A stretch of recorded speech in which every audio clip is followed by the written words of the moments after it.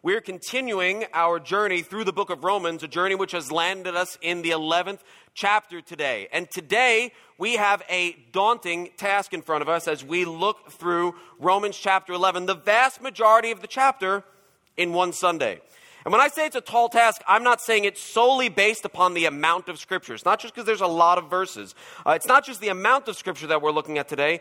It's the actual text itself. And you'll see in your outline there's a quote that shows there's at least one other preacher from New York City who agrees with me. Tim Keller says, we need to recognize that this chapter, speaking of Romans 11, is one of the most difficult in Scripture to understand. And I'm not saying that just to be cute or funny, but just to be honest with you. Preaching is hard work. Preparing to preach is hard work. And preaching this text I find particularly difficult. And even now, having done my work in preparation and study and prayer, am still left a bit wanting. Because when it comes to these matters, when it comes to the matters of looking at the text of Scripture, that's always difficult to do and something we don't ever want to rush through. But particularly when we look at Romans 11, which speaks about God's love and plan for Israel, I can find it to be a bit daunting, as I'm sure you do as well. And I remember early in my Christian walk, I was a bit frustrated because I happened to know some folks who were completely, positively, absolutely, without a shadow of a doubt, obsessed with anything and everything associated with Israel. Do you know what I'm talking about? Just completely obsessed with anything having to do with Israel. Someone sneezes in Israel and it's a sign of things to come. Or it's my responsibility as a Christian to send them a Kleenex or plant a tree or whatever. There's just constant, Israel. Every little thing was something that was a big call to action, and it was a big deal. So I became very disenchanted with the whole thing, and I was a really, really young Christian, and just decided I'm going to pay no attention to it at all, and I'm just going to focus on Jesus, which probably isn't a terrible thing to do, but just decided that it just put the whole idea of end times and eschatology and trying to understand these portions of Scripture, it just left a bad taste in my mouth. Years later, I was having lunch with a good friend of my family's down in Columbia, South Carolina, and his name is Ben Box. I was having lunch with him, and we were talking about the Word. He really loves the Lord, and he's, like I said, good friends with my in-laws. And I said, what do you think? Is it possible for me to go my entire earthly life and really just not care about all of these things when it comes to end times, right? Because Jesus is coming. When he comes, he wins. Therefore, I win. That's fine. That's really all I really care about. And everything else will just pan out. And if he comes, if this happens and then this happens and it happens in this way, that's fine. I'm happy to be wrong. But the bottom line is he's coming. When he comes, he wins. And when he wins, I win. And we'll go to heaven anyway. Do I really have to understand these things? And he looked at me with these big eyes, because he always looks with big eyes. And he said, that's a good question. He says, but don't you want to always be fed by every word that proceeds from the mouth of God? How do you answer? Yes, you win, yes. And he's right. So I don't want to allow the frustration of people who obsess over these things and have charts all over their walls and read over every little event happening in the world as a sure sign of things to say these things don't matter. Because they most certainly do. There's another quote in your bulletin that shows, that's a quote from John Piper. That's an excellent quote. He says, no chapter in the New Testament reveals more than Romans 11. It is all about the way God has acted and will act toward Israel and toward the nations in history. And therefore, it is all about God, who God is and what he is like. So we don't want to skip over these things just because they're hard. And we don't want to skip over these things just because people sometimes obsess of them ad nauseum. We want to look at the text and see what God says, because we should want to be fed by every word that proceeds out of the mouth of God. How many of you, by a show of hands, can remember the last day that you had that you would say, this was just a bad day? Does a day come to mind? Raise your hand if you just remember, I had a bad day. Did you remember that at all? Okay. Let me tell you about Monday, October 12th. Monday, October 12th was just a hard day for me. It was a really hard day on a number of different levels. I came home that day and Sarah said, so how was your day? How'd this meeting go? And I told her and she said, wow, God has pushed every single one of your idle buttons today. And I was like, yes, he has. Thanks for that interpretation. But she was right. She was 100% right. But it was a hard day. It was a rough day.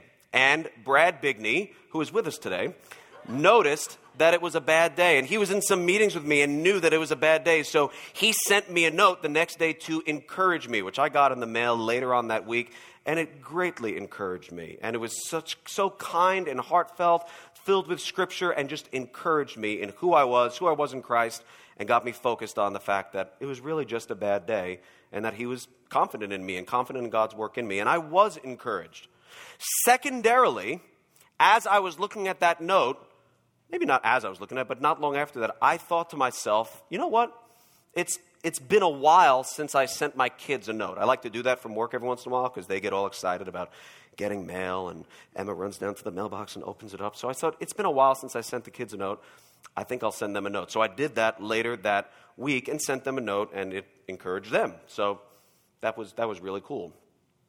So God used Brad's letter in my life in two ways. You see that? There was the primary purpose for which it was sent, which was to encourage me. Brad had a person in mind, me. Brad had a purpose in mind, right, to encourage me. And the letter accomplished the purpose for which it was written, and brought about a secondary application for me as I looked at this and thought, you know what? It's been a while since I wrote a note to my kids. I think I'll write them a note. Why am I telling you this story? Well, under the inspiration of the Holy Spirit, Paul wrote a letter and had a group of people in mind, namely the church at Rome, and had a purpose for which it was written, which we'll look at today. But I also want to take some time to make some secondary personal application for you, so we don't just leave here knowing how to handle or interpret geopolitics, including but not limited to, what do we do when people in Israel sneeze? Does that make sense? I don't want us just to look at Romans 11 and look at the facts of the chapter and the facts of what's being said there and think that now we just have a worldview to interpret things, but there's no personal application for us today. I would like to also take some time, and as we work through this portion of Scripture, which we'll never in one Sunday get to look at everything, but as we look at it, I want to make some secondary application for you as well, and for me as well, so that we can be applying the Word of God to our everyday life. So that's the plan for today. So let's bow our heads in a word of prayer, and then we will get right to it. Father in heaven, we come before you, and we are grateful to be alive. Lord, we're grateful to be here, grateful for what you're doing among us, and excited to dig into your word today. And Lord, we don't count that as a small thing. We don't come here thinking that we are old enough or wise enough or well prepared enough to understand your word. We depend upon you. We need your help. We need you to work through me as I preach and work through everybody as they hear, to rightly divide the word of truth, Lord, to cut it straight, to apply it, and to be moved by you, Holy Spirit. Be with us now, we pray, as we open up your word. In Jesus' name, amen. As we look at Romans 11, we need to remember the context that it falls within. Okay, so it really started back in this new section of Scripture that started in Romans 9. And in verse 6, if you were to look back there, which you can, or just listen, Romans 9 and verse 6, Paul says, "It is not as though the word of God has failed." Paul is dealing with this question, not solely just what about Israel, but in the greater picture of, has God's word failed? Has God's word failed? Has the word that has gone out not accomplished the purpose for which it was spoken, for which it was created? And what we saw in Romans 9 and 10 was Paul answering the question as to whether or not God's word has failed. And he says it with a resounding no. God's word has not failed and will not fail. But here, Paul asks a question that we might read rather flippantly, but we're certainly not flippant to Paul. Look in your Bibles at Romans chapter 11, verse 1. Paul asks the question, he says, "I ask then, has God rejected his people? By no means, for I myself am an Israelite, a descendant of Abraham." Now, we read these things, we think, has God's word failed? Has God rejected his people? By no means. That's Paul. Yeah, he wants to know if he's rejected his people, but he hasn't. And we read them very flippantly. But you have to understand, this was a big deal to Paul. This was a big deal to the people at Rome. When he says, has God rejected his people, Paul isn't saying, has God just refused to receive his people? Has he just turned away? It's not a passive question at all. The Greek word translated rejected is apotheo, which means to thrust away from oneself. So it's not just has God kind of turned around and, given his people the cold shoulder. It's has God thrust away the people that he said were so dear to him, his very people. That same word's used in the book of Acts when we're reading about Stephen, who speaks to the high priest and speaks about when Moses killed the Egyptian and thought the Israelites would respond positively to what he did. But instead of them responding positively to Moses, they thrust him aside. Same Greek word. That's what's happening here. When Paul's asking this question, it's near and dear to his heart. And he's not just saying, oh, is God kind of upset with Israel? No, they're okay. He's saying, has God shoved aside his people, thrown them away? The rhetorical question Paul is asking is a weighty one. And Paul allows no times for his readers to misunderstand. If you see that in verse 1, the moment he asks the question, he answers it. He says, by no means, and it's a strong negative statement. It's not just like, no, that's not, I feel like that's not true. It's like, God forbid. No, there's no way. Let me be crystal clear. There is absolutely no way God has rejected his people. In other words, it's completely inconceivable that God would renege on his unconditional promises to Israel. And then Paul goes on to say, you want proof? You're looking at him. I'm an Israelite, he says in verse 1. He reminds us, a descendant of Abraham. I'm of the tribe of Benjamin. I'm saved. And Paul knows that in order to prove that God is faithful to his word, he can start with himself. How do I know that God hasn't rejected his people, Paul says? Exhibit A, right here. The fact that I'm a Christian, I know that God has not rejected his people. I'm living proof. And something stood out to me as I reflected on this text in this particular verse. Paul personally proves that God has not rejected Israel, and he first debunks this myth or even this suspicion by looking at what God has done in his own life. That's the first place he goes. He looks at what God has done in his own life. He never ever gets over the saving grace of God or gets used to the fact that he's a Christian. He looks at himself and he says, you want to see if God has rejected his people? He certainly hasn't. Do you know why? Because of what he's done in my life, I'm saved. And if you're a Christian, you're living proof, friends, that God's word can be trusted. If you're a Christian, if you love the Lord Jesus Christ, you are a living, breathing, walking, talking testimony to the fact that God's word can be trusted, that God keeps his promises. Throughout the scriptures, Paul never gets over the fact that he's saved. Ever. In 1 Timothy 1, Paul calls himself the chief of sinners. He can't believe that he would be saved. When he looks at his own life, he says, nobody's more sinful than me. In Philippians 3, verses 5 and following, Paul reads what he once thought was a list of reasons he would be counted as righteous. But then at the end of it says this, I had all these things and I still couldn't do it. I still needed to be saved. He never gets over the fact that he was saved.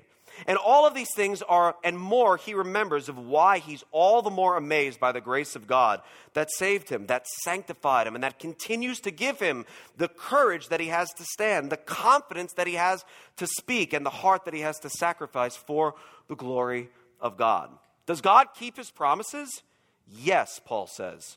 I know because of what he's done in my life. So here's what I want to know this morning. If you're a Christian, first just a yes or no question. Are you amazed? Are you amazed that you're a Christian? Is grace amazing to you beyond the song, or is it just grace? It's just grace. It's amazing grace. We sing the song, but it's really not all that amazing. It's really just a lyric. Some of us have conversion stories that came about as a series of major life circumstances that God used in order to draw you to himself in a saving way. Paul would definitely be in that category. Others among us were raised in a Christian home and owned multiple Bibles throughout our lives, had regular family devotions, and have been exposed to the Word of God for as long as we can remember breathing. But all of us have this in common. For one reason or another, I think we can be tempted to get used to grace. I think we can be tempted to get used to grace. Sometimes we get used to grace because we've had it for a while and we forget the work that God did in saving us. And it's really, it's not that big a deal. It's special. If someone asked you if it's special, you would say yes, but as to how you function and how you operate every day, how you reflect upon your own life and what God's doing in your life, it's just life. It's not amazing. Other times we look back on our life and we kind of think we had it coming.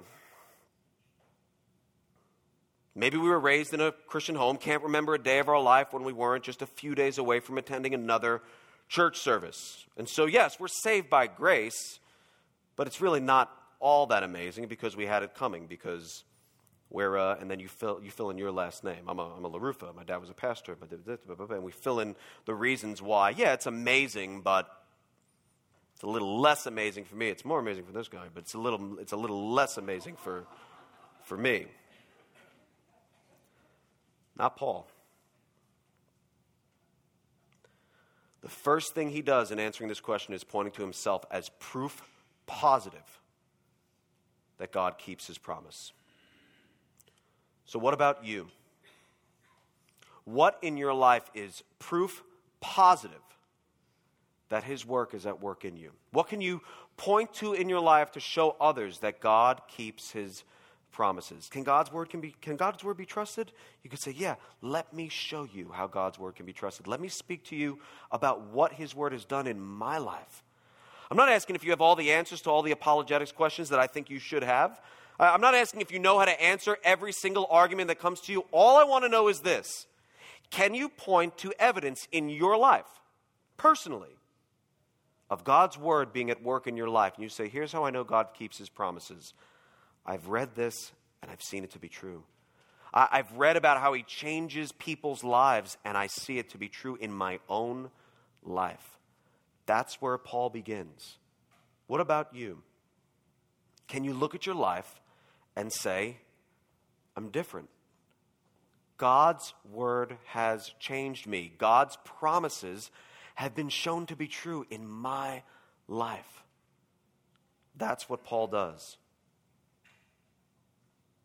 What can you point to in your life to show others that God keeps his promises, that says you can trust him? Paul could say that and categorically rule out the notion that God has rejected Israel. So can you go up to somebody when I don't even know that there's a God. Someone says, I don't really think there's a God. And you could say, oh, there most definitely is a God. And let me show you what he's done in my life. Because, friends, I would love for you to have answers for every argument, for every question somebody has. But listen to me. Nothing speaks louder and more clearer and has a greater impact than someone who's able to speak about and display a changed life. You can have all the answers in the world to everybody's argument. They're important. I'm not saying put them aside.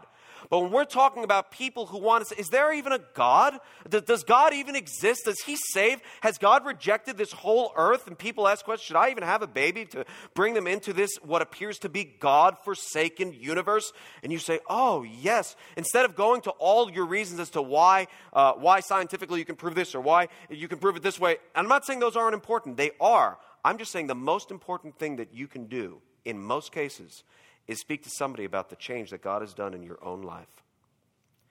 Can you do that? Can you do that? Friends, that should be something that you would be able to do long before you studied up on how to answer every single attack that's coming in.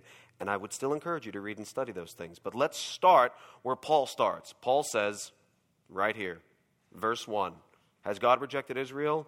No. You know how I know? He's saved me. He's working in my life. And after proving it personally, Paul goes on to prove it historically. Paul historically proves that God has not rejected Israel. Pick it up in verse 2. He says, God has not rejected his people whom he foreknew. Do you not know what the scripture says of Elijah? How he appeals to God against Israel? Lord, they have killed your prophets. They have demolished your altars, and I alone am left, and they seek my life. But what is God's reply to him? I have kept for myself 7,000 men who have not bowed the knee to Baal. So too, at the present time, there is a remnant chosen by grace. But if it is by grace, it is no longer on the basis of works. Otherwise, grace would no longer be grace. See, the term majority rules is common to us, particularly and especially for those of us who live here in the United States of America, a democratic republic, where in general, most changes brought about or supposed to be brought about in some way, shape, or form by a change in the desires of the majority of the people. And I realize that that's a hard thing for us to say right now because of some of the things that have been going on in our country, but Romans 13 is coming, and Lord willing, we'll deal with that next year. But suffice it to say, we live in a place where we are very familiar with the term majority rules. The majority rules. And that's fine and good, but you have to understand this. God is all about the minority. God is all about the remnant. He doesn't need to have the most. Do you know that? He doesn't need to have the most. He works with a remnant and does just fine. He doesn't need to have the most. He doesn't need to have his people outnumber other people. And all throughout the scriptures, you see God shocking people as to how he brings about victory for his glory and for the good of his people with just a small little amount of people, or with the most unlikely people. As you read through the list of heroes in the Old Testament, as you read through Hebrews 11, the hall of faith, and you see these are the heroes of the faith. And if you dig down deep and look at who these people are, they're nobody. The vast majority of them are not people who would stand out to you. In fact, the vast majority of them have a sordid past or a shameful past. But God uses them because he's not about using the most likely person. He uses the most unlikely people. People like you, people like me, people like Paul. Paul would eliminate as many people as possible by killing them for the sake of what he said or thought pleased God. Today we call that terrorism. Paul was a terrorist in his day. God uses him as a key leader in the first century church and writes 13 out of 27 books in the New Testament. God is all about using the least likely people. And he's also not about the majority. He's about the minority. And Paul knows his readers and knows the circumstances that were surrounding them at the time he wrote this letter, and knows that they must be tempted to think that clearly, in light of what they see, in light of what they've experienced, God is done with his people. So Paul has them go to the tape for a moment and says, do you remember Elijah? And he reminds them of what's written in 1 Kings chapter 19, beginning in verse 10. And he quotes from that portion of Scripture. And in that, if you were to look there, you would see that there came a time where Elijah holed up in a cave, and the word of the Lord comes to him and says, what are you doing here, Elijah? Which God knows what he's doing there, but he's just starting a conversation with him. And that's when Elijah says, he says, I've been very jealous for the Lord, the Lord God of hosts. For the people of Israel have forsaken your covenant, thrown down your altars, killed your prophets with the sword. And I, even I only am left, and they seek my life to take it away. Now, I'm not saying your life and these days are exactly the same. But can you draw a parallel?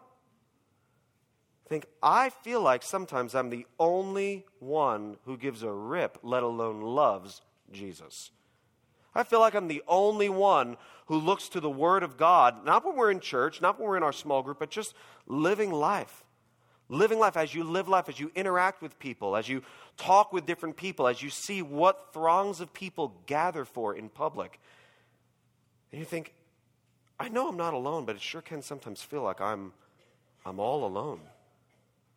And Elijah is saying, this is what has happened, and they seek my life. They want to take away my life. And then he repeats it again 4 verses later. But then God responds in verse 18. He says, I will leave 7,000 in Israel, all the knees that have not bowed to Baal, and every mouth that has not kissed him. God reminds him, he says, yeah, I know, but guess what? I'm on it. I am unintimidated by everything you've just told me. Everything you've told me is true. I am unintimidated. I am seated in my throne. I am not pacing around the throne room of heaven. I'm on it. And I've got a remnant. I've reserved 7,000 people who have not done the things that you're talking about. I'm on it. God keeps for himself a remnant, not a majority. He doesn't need a majority, just a remnant. He'll more than make up for what's missing in the majority. And he'll keep his promises. And Paul goes on to show God's providence in what he's doing with Israel for the sake of the gospel. Look at verse 11. So I ask, did they stumble in order that they might fall? By no means. Rather, through their trespass, salvation has come to the Gentiles so as to make Israel jealous. Now, if their trespass means riches for the world, and if their failure means riches for the Gentiles, how much more will their full inclusion mean? So why does Paul do this? Because they like us tend to play connect the dots. And I don't know about you, but sometimes it can be awfully tempting to play connect the dots with the circumstances and the events that are going on in our lives, thinking we know, oh, well, because this happened, then this happened, and because this happened, then this happened, so I can't see the end, but I've got a pencil, and it's going to end up this way. Can you prove that? Well, no, but it's going to anyway. Well, do you have that information? Well, no, but, I have enough reason to believe I've spoken to this person, and I can kind of just tell how it's going to end up, and God's shown me this dot, and he's shown me this dot, so it's going to end that way. They play connect the dots with the few dots that they have, and so do we, thinking we have enough to write the story that is unfolding before us, when in reality we simply do not. See, God has written a story that in one sense we know a lot about, because like I said in the beginning, we know the end, right? So that's a pretty good place to start. We know how this is going to end. Jesus is going to win. He who laughs last laughs loudest, and Jesus will win. So we know how this is all going to end. We know that God is going to win in the end. So since we know the end, we know he wins, we take a lot of comfort and peace in that, and we should. And since we know that he wins, we should want him to come back because we want the second coming of Christ. We want Jesus to come back because we know that there is no way that he's going to lose that battle. We're excited about that. However, sometimes we have circumstances in our lives that I think cause us to forget the end and claim we know things that we just don't know and come to conclusions that we just can't prove. But we say we can, and we think we can, and therefore we forget about how God has acted in the past and become confused about the present and don't trust him for tomorrow and the end of the story. So we were recently at a conference, the annual conference for the Association of Certified Biblical Counselors in Louisville. And the conference was focused on, it was a wonderful time in the Word, and the conference was focused on particularly how to help people who are wrestling with same-sex attraction and how to respond to this world and the homosexual agenda that seems to be just pushing forward and forward and forward.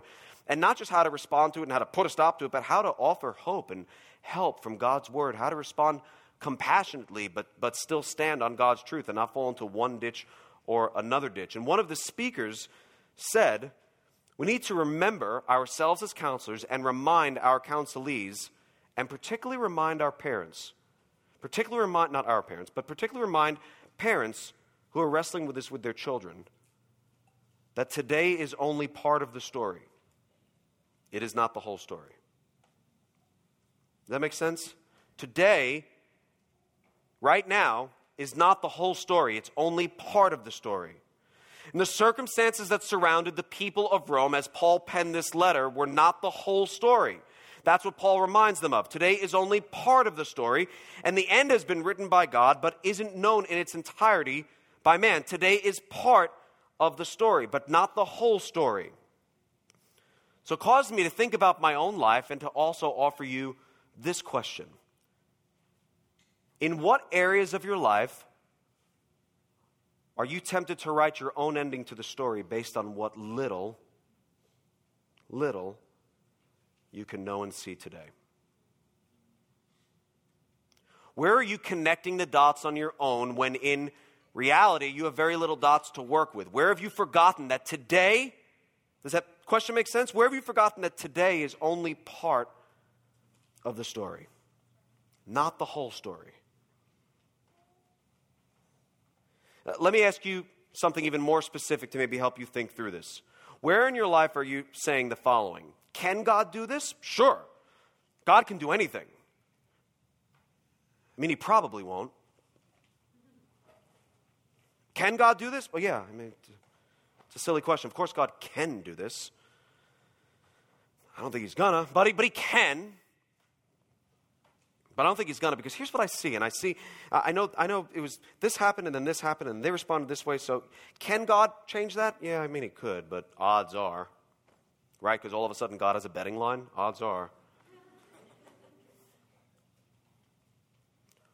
Where in your life are you tempted to use that faulty logic? The prodigal child that you long to see come to Christ, but she hasn't turned to him, and you in your finite mind, you just can't imagine that ever happening. It would be so unlike her. And you've poured so much blood, sweat, and tears into your son, and want nothing more than to see him walk with Jesus. But from all outward appearances, it's just not. Can God do that? Yeah, Peter. Yes, he can. He parted the Red Sea. He could surely save my son. But he's probably not going to. Maybe you'd never say that out loud, but you think it. Yes, he can do that. He's not gonna, but he can. Yes. Today's part of the story, not the whole. The type of marriage you desire but don't have, the struggle you long to be freed from but don't see an end to, the unsaved family member or neighbor or friend you know is bound for hell but so desperately want to see in heaven. But it's been a long time. But you only know part of the story. Where are you tempted to say, based on this, I can pattern God? I like to say this. I was trying to think if I've been saying it for a while. Surely it's not. I don't remember where I read it or if I read it, or it's probably, there's nothing original under the sun. So I don't know where I got this, but it's been helpful. God is working, and sometimes he lets us watch. You understand that? God is working. God is working. Sometimes he lets you watch. Sometimes he lets you see. Sometimes you can see what he's doing. Wow, look at what God is doing. But do you realize how many things God is doing that you don't have a clue? That you don't have a clue about. You don't have a clue at all. You say, well, if I don't, we're not a people who walk by sight. We don't only know what God's doing because we can see what God is doing. At any given time, God is doing an incalculable number of things on this planet in the lives of people that you and I would never be aware of.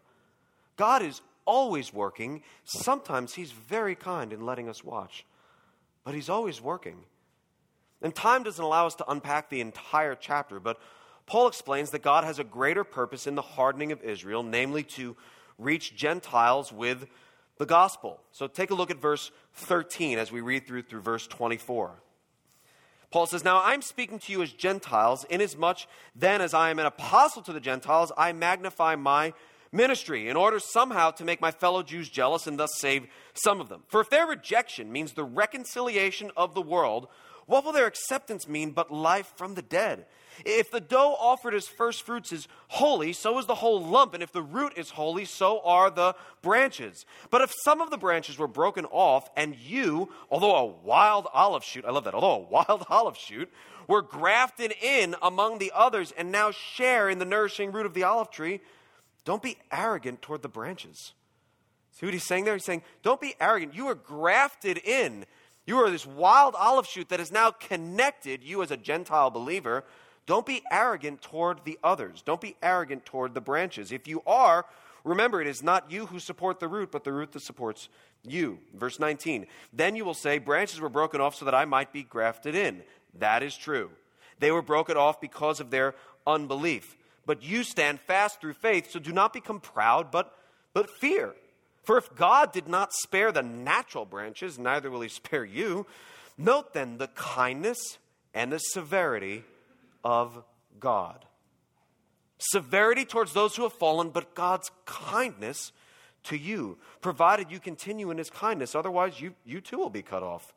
And even they, if they do not continue in their unbelief, will be grafted in, for God has the power to graft them in again.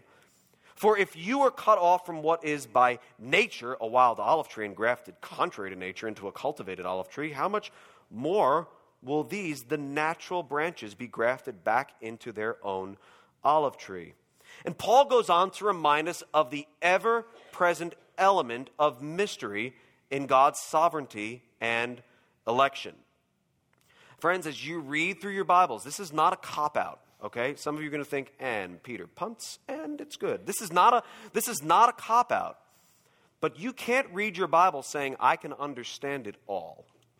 There is an element of mystery that is within the pages of Scripture that causes us to respond in a way that we're going to talk about. But anytime we say, yeah, I pretty much got this thing down. I mean, I've read it a lot, and I'm kind of a big deal. I think I can understand every single aspect of it. I think there's a lot that you can explain. I also think sometimes people hide behind the name mystery when they don't want to face something clear. That's a separate issue. It's really mysterious. Actually, it's not. You just don't like it. That's not mysterious. You just don't want to, it's a mystery. Not a mystery. Some things are very clear. I would go so far as to say most things are very clear. God doesn't speak in a way that he wants to use like coded language, the raven flies at noon. What did he really mean? He doesn't do that. He speaks very clearly in his word to his people. Having said that, there's a lot of mystery. A lot of mystery. And Paul here in verse 25 says, lest you be wise in your own sight, I do not want you to be unaware of this what? Mystery. Brothers, a partial hardening has come upon Israel until the fullness of the Gentiles has come in. You say, that kind of confuses me. I say, see previous line. It's a mystery. So it's not going to be completely clear. Not going to be completely clear. Verse 26, and in this way, all Israel will be saved. As it is written, the deliverer will come from Zion, excuse me, and he will banish ungodliness from Jacob, and this will be my covenant with them when I take away their sins. So I put in your outline, and you'll see there a quote from a study Bible I have, and it says this, the statement that all Israel will be saved, Romans 11, verses 26 and following, may foretell a mass conversion of Jews, or it may assert the salvation of all the remnant that's spoken of back in verse 5 of God's people, that is Israel, in the spiritual sense, right? Because you'll recall that in Romans 2, we were told that not everyone who's of the circumcision is of Israel. Romans 9, verses 6 and following says, not all of them who say they're of Israel are of Israel, or who are biologically of Israel are of God's family. But whatever the case, the effects of God's election of Abraham's descendants, however they are defined, are permanent. That's what I want you to understand based on the text today and based on the scriptures. When you look at verses 28 and following, you read this. As regards the gospel, they're enemies for your sake, but as regards election, they are beloved for the sake of their forefathers. For the gifts and the calling of God are irrevocable. So what we take away from this chapter, if you want to get up and down and into the details, and I'm not saying that's not a fun conversation to have and a good conversation to have, that's fine. Understand that Paul, who's under the inspiration of the Holy Spirit, who is God, says it's a mystery. So it's always going to be a mystery. So I would be a little wary of when you say it's not a mystery to me, because the Holy Spirit says it's a mystery. So it's like you versus him. You don't want to say that it's crystal clear to me when God says it's a mystery. But either way, what you can take away from this, as you wrestle through this and as you try to figure out what God means exactly when it comes to who is Israel and his plan for Israel, the bottom line remains the same. Do you see that? That the calling of God is irrevocable in verse 29. God's purpose in election, God's plan in saving people, God's plan in bringing glory to himself, God's plan in redeeming for himself his people comes to pass either way. And the calling of God is irrevocable. And there's no geopolitical event that's ever going to take place that's going to change God's plan. So God's plan is irrevocable for his people. Proverbs 3, verses 5 and following says, trust in the Lord with all your heart. It's one of the most memorized, quoted scriptures in all of Scripture, particularly among children. Trust in the Lord with all your heart, and do not lean on your own understanding. In all your ways acknowledge him, and he will make straight your paths. Everyone stops there. Do you know the very next verse? Be not wise in your own eyes. Fear the Lord and turn away from evil. It will be healing to your flesh and refreshment to your bones.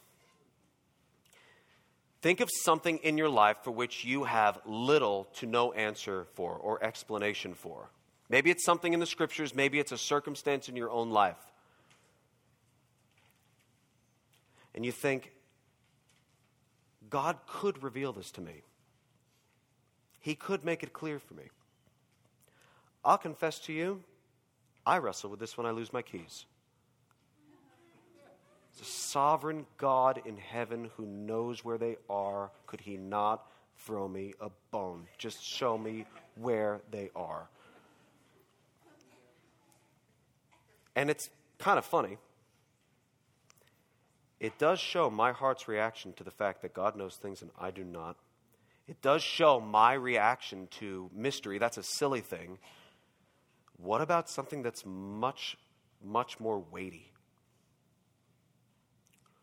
What about the salvation of my kids? What about my concern for certain people in my life? What about my own life? What about the Scripture that's laid before us here? As God allows things to remain mysterious, how might he be working in you to keep you from becoming wise in your own eyes? Be not wise in your own eyes. That's what Paul says when he says, lest you be wise in your own sight. I don't want you to be unaware of this mystery. And I'm just curious, as I thought about that, and I thought, what else is God doing in my life that he's choosing to allow to remain a mystery that he's not confused. I thoroughly am. He's not confused. Where is he working in my life by keeping this thing that I'm dying to know all to himself? Not because he's mad at me, not because he wants to smite me, not because he wants to frustrate me. He's a good dad. He doesn't provoke me. But he keeps it to himself because it causes me to trust him. And he keeps it to himself because it causes me to look at him and say, I don't know, and I don't have to know, and I know you know. And that's good enough for me. Even though I don't know, I'm not going to get frustrated and try to pry it out of his hands. We stand there before the Lord and we say, shall not the judge of all the earth do right? God is working.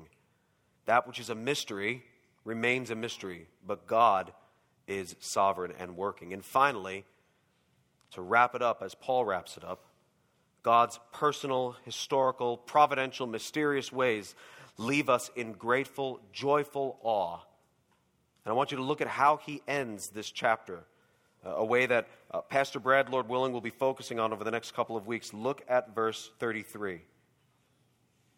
Oh, the depth of the riches and wisdom and knowledge of God. How unsearchable are his judgment and how inscrutable his ways. For who has known the mind of the Lord? Or who has been his counselor? Or who has given a gift to him that he might be repaid? For from him and through him and to him are all things. To him be glory forever and ever. Amen. Paul doesn't end frustrated. Paul doesn't end saying, well, hey, let me warn you, it's going to be a mystery, and I'm half ticked, so you're going to be ticked. So, hey, heads up. Hope you're sitting down. It's not going to be good. He doesn't end there. He says, this is mysterious. Here's the deal. This is mysterious. But hey, let me bring it back. Let me bring it around full circle. Oh, the depth of the riches and wisdom of knowledge of God.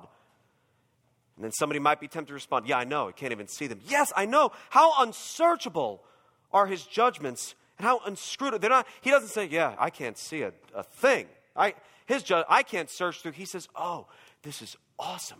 It's so awesome that his judgments are unsearchable. His ways are inscrutable. Who has known the mind of the Lord? Who has been his counselor? This causes Paul to look and not be frustrated with God, but to fall before the Lord in awe and say, you know so much. You are doing so much. I'm in awe of you. Who knows your mind? Who can give you advice and counsel and help? Oh, to you be glory. To you be honor.